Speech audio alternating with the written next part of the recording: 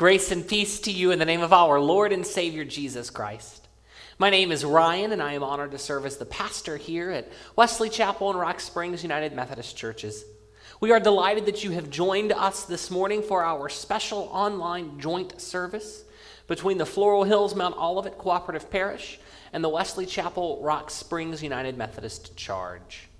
We are delighted that you have joined us, whether this is your first time worshiping with us online or whether you worship with us here faithfully week after week.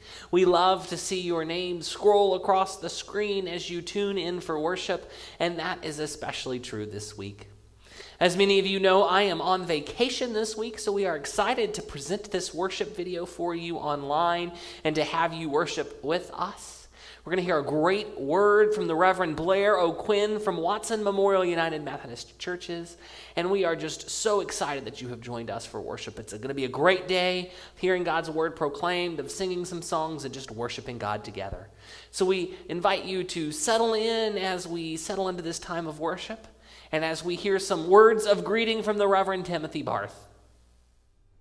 Brothers and sisters from Floral Hills and Mount Olivet United Methodist Churches, I want to take a moment to thank the Reverend Ryan Ware and the Reverend Blair O'Quinn for making this service possible today. As noted by the Reverend Ware, I am also taking a vacation this week, and so we are excited to offer something new, something different, a joint services between Wesley Chapel, Rock Springs United Methodist Churches, and Floral Hills, Mount Olivet United Methodist Churches. It is a joy and a blessing to worship alongside of you and with you. Let us take a moment to center ourselves. Let's just breathe in God's Spirit as we get ready to hear the words proclaimed. And now hear these words of illumination. God who speaks, your laws are perfect and they revive our soul. Your commands, your precepts, your words, O God, enlighten us with wisdom that can only come from you. And so, holy and gracious God, may your Spirit illumine this word, this proclamation, that we may hear, that our eyes might be opened and our souls might be revived only by your grace. We pray these things in the name of the Father, and of the Son, and of the Holy Spirit. Amen. And now for the proclamation from the Reverend Blair O'Quinn of the Watson Memorial United Methodist Church. Hello. Grace and peace to you from our Lord and Savior Jesus Christ, the lamp unto our feet and the light unto our path. My name is Reverend Blair O'Quinn. I am the pastor of Watson Memorial United Methodist Church, and I was asked to give this sermon and some of this time of scripture and reflection here while your pastor is on vacation. And so I am looking forward to spending the next several minutes with you. Our first scripture reading today comes from the Gospel according to St. Matthew, chapter 20, verses 1 through 16. For the kingdom of heaven is like a householder who went out in the morning to hire laborers for his vineyard. After agreeing with the laborers for a denarius a day, he sent them into his vineyard. And going out about the third hour, he saw others standing idle in the marketplace. And he said to them, "You go into the vineyard too, and whatever is right I will give you." So they went. Going out again about the 6th hour and the 9th hour, he did the same. And about the 11th hour he went out and found others standing. And he said to them, "Why do you stand here idle all day?" They said to him, "Because no one has hired us." He said to them, "You go into the vineyard too." And when evening came, the owner of the vineyard said to his steward, "Call the laborers and pay them their wages, beginning with the last up to the first." And when those hired about the 11th hour came, each of them received a denarius. Now when the first came, they thought they would receive more, but each of them also received a denarius. And on receiving it, they grumbled at the householder, saying, "These last worked only 1 hour, and you have made them equal to us, who have borne the burden of the day and the scorching heat." But he replied to one of them, "Friend, I am doing you no wrong. Did you not agree with me for a denarius? Take what belongs to you and go. I choose to give to this last as I give to you. Am I not allowed to do with what I choose with what belongs to me? Or do you begrudge my generosity? So the last will be first, and the first will be last. This is the word of God for the people of God. Thanks be to God. Our first hymn is The Old Rugged Cross.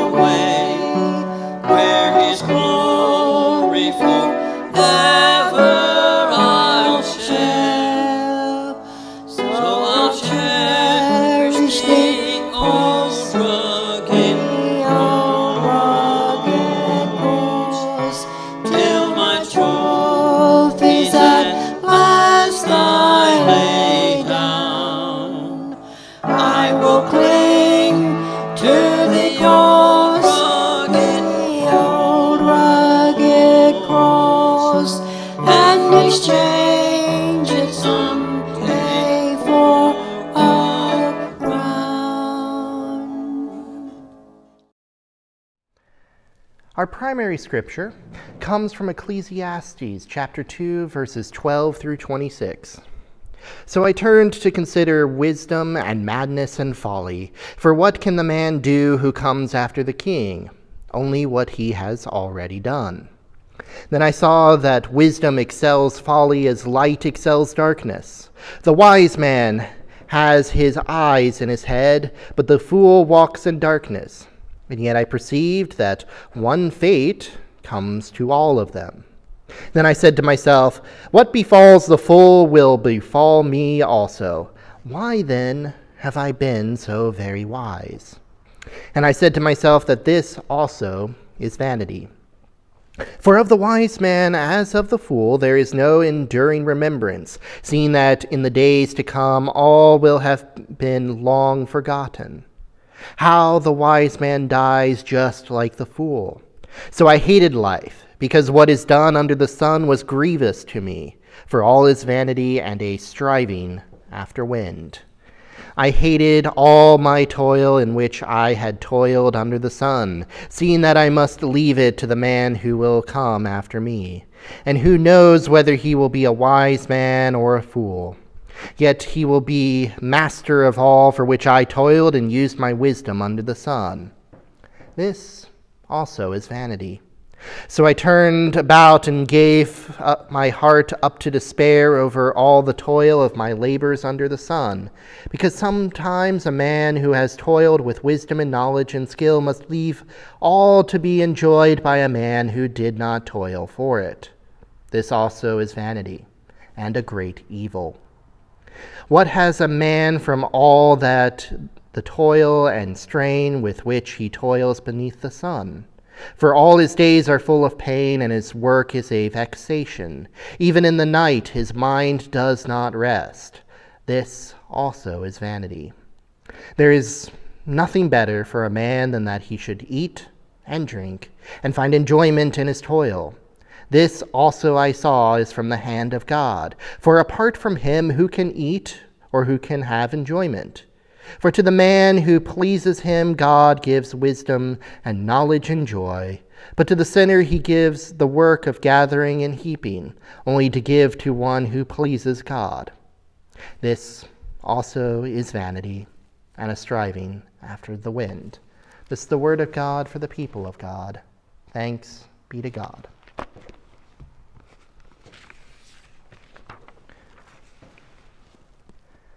The first time I had set out to talk about this passage, when it first became apparent, was when we were going to close the church building. It was Friday, March 13th, and I was expecting to have to preach a sermon, assuming that it would be the last words that my congregation might hear from me for a while.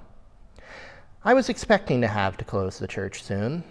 I was not expecting to get the close order within an hour of walking in the door to my office that Friday morning. I was expecting that order to come the next Monday. And so with all of the insanity that has come with the pandemic and everything in our world today, I want to bring this passage to your attention.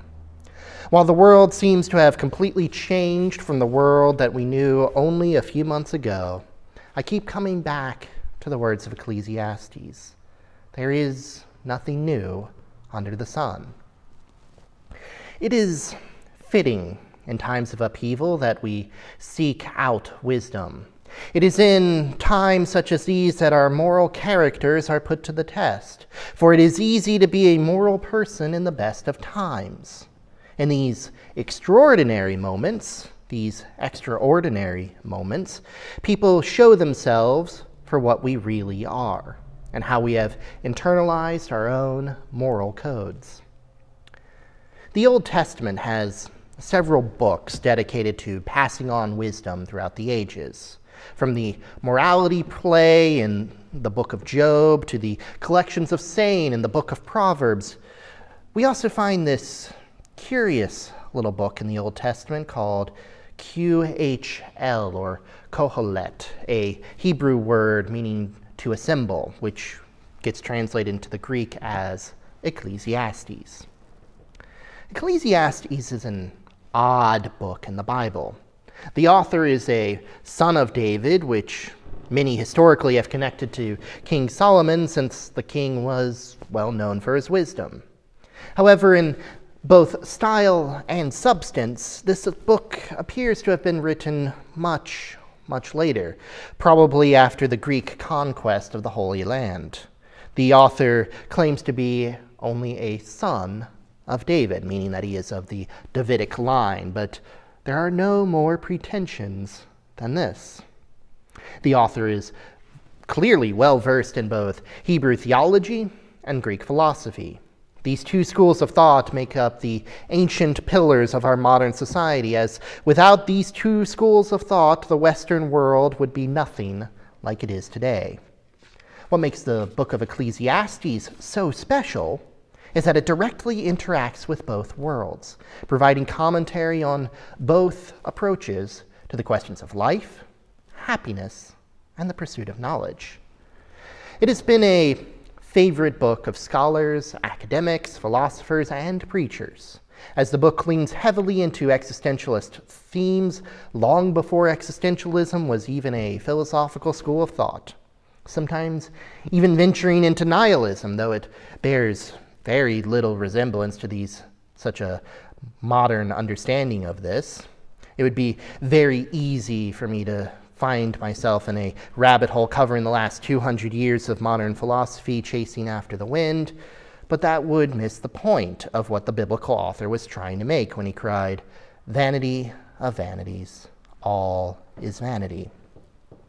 Now, vanity is a word that appears constantly throughout nearly every English translation of Ecclesiastes. This is because the Hebrew word havel, meaning the flimsy vapor that is exhaled in breathing, has been translated to vanity since the King James Version rendered it as vanity in the traditional understanding of the word, meaning a lack of value. Vanity can also be understood as absurdity or futility, while some translations, such as Robert Alter's translation, refers to the word havel as mere breath, to imply the fleeting nature of the word. This is further echoed by the other metaphoric phrase found throughout the book, striving after wind, which uses ruach as the Hebrew word in contrast to mere breath. The polemics of the author of Ecclesiastes eventually leads to a discourse on what it means to live wisely and foolishly, and what good there is in this life. The book asks, what happens to the fool will also happen to me. Why then have I been so very wise? The same thing the author refers to here is death. This thought process should not be confused, however, with a teenager's angsty nihilism. This isn't Dust in the Wind or Nothing Even Matters or some of the other edgier pop songs of the last 50 years. The author asking this question asks this after acknowledging a line of thinking that is obvious. It is better to have wisdom so that we might see, else we will stumble around in darkness. And this mirrors most people's thoughts on how we think about wisdom and the pursuit of knowledge. It is better to learn more than to be ignorant. Wisdom is a good quality, one that we should all strive to increase within ourselves. Otherwise, we would stumble and fall, wandering about in darkness. So why then does the fact that we all die and fade into obscurity within the passage of time bother the author so very much? Perhaps for the same reason it bothers us as well. For asking this question acknowledges that things are out of our control.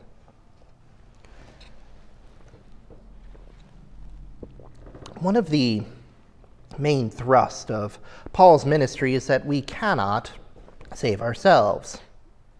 For by grace you have been saved through faith. And this is not your doing, it is the gift of God, not a result of works, so that no one may boast. That's Ephesians 2, 8 through 9. Our salvation through Christ comes not from how wise we are, or how hard we've toiled for Christ, but from Christ. Whether we spend our lives living obediently to God's word or realizing the error of our ways and convert on our deathbed, we are still subject to the same fate. I'm reminded of the parable of the vineyard in Matthew 20, where Jesus tells a story of laborers being called throughout the day and receive the same daily wage, regardless of how long they worked or toiled in the sun. And even if we grumble about this result, about the unfairness of it all, this does not change God's mind on what the end result of our labors shall be. We all face the same choices, and in the end we will share the same fate as those who were idle through most of their lives. Though not quite the same, the author of Ecclesiastes echoes the frustration of others benefiting from the same things that we have. While the laborers in the vineyard cared about laborers who did not work as long, the author is more concerned with those who will benefit from our toils after we are gone. This is a gamble that we make in our toils and our lives, that our children would have a better life than we did. While in ancient times this would mean inheriting titles, positions, land, and wealth, in the modern era this also means paying for our kids' education, buying them clothes, and making sure that when they reach adulthood they will have more going for them than we did. Yet, this is a gamble, for we have no idea what lessons our children might have taken from us. Sometimes they take the desires for knowledge and wisdom to heart, while others may instead squander what we give them. Worrying about this, however, is absurdity. What comes after us is no longer our worry, for we will have passed on. It is not a concern of ours that others may enjoy the fruit of our labors and striving for wisdom, as they themselves will also find that reveling in such fruit to be so short-lived. It did not take long for the prodigal son to come back to his father, and after all, and should those that come after us choose to waste our efforts, they too will be forced to toil and strive. But if worrying about how to live life and the lives that come after we are gone is in vain, then what can we take pleasure in? The answer is one of my favorite verses in the Bible. There is nothing better for a person than that he should eat and drink and find enjoyment in his toil. This also I saw is from the hand of God, for apart from him who can eat and who can have enjoyment. Now, this is not like the sinful comments of those who made the remark of, "Let us eat and drink, for tomorrow we die," in Isaiah 22:13b, for these are not the pleasures gained from the extremes of human indulgence.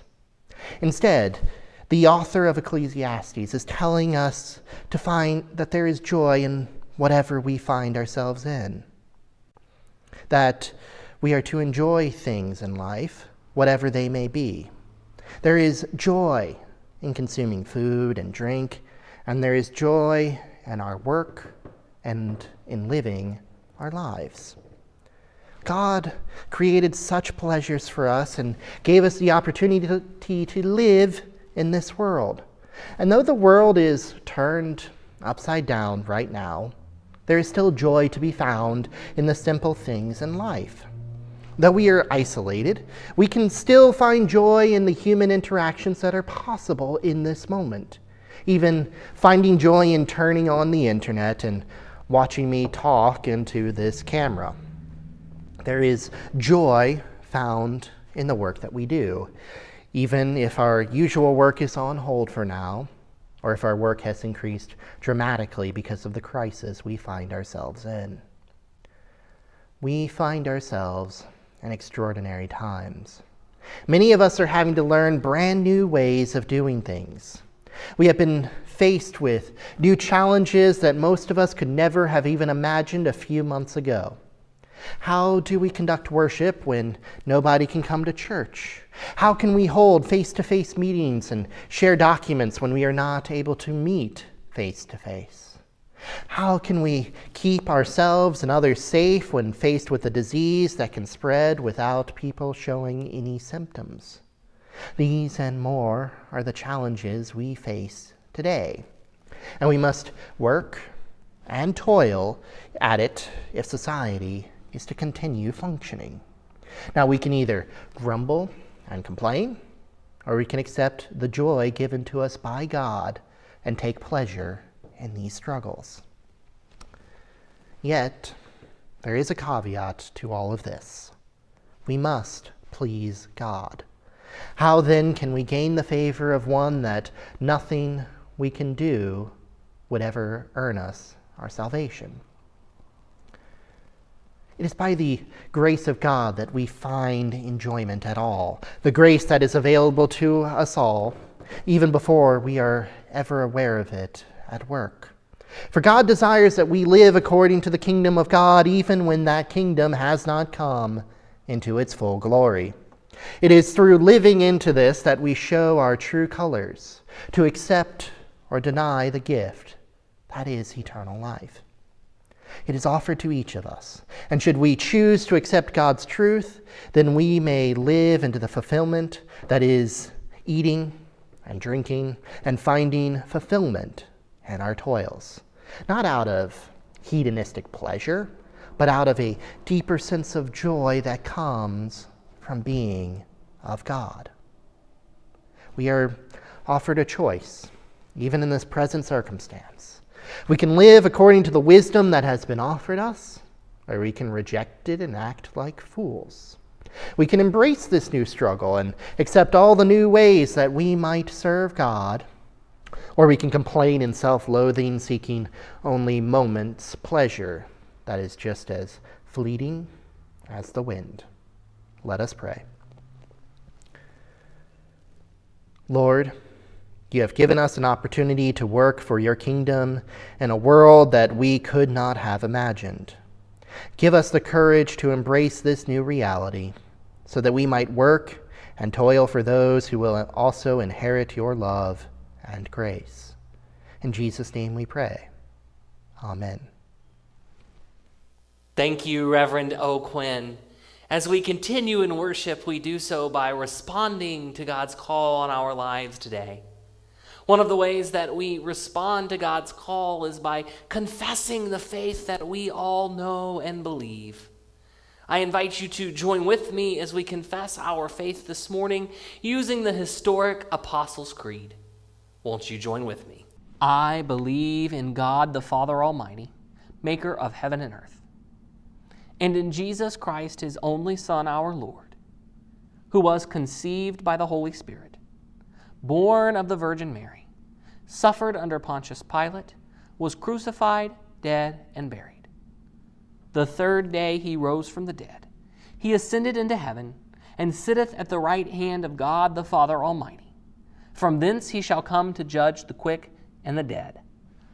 I believe in the Holy Spirit, the Holy Catholic Church, communion of saints, the forgiveness of sins, the resurrection of the body, and the life everlasting. Amen.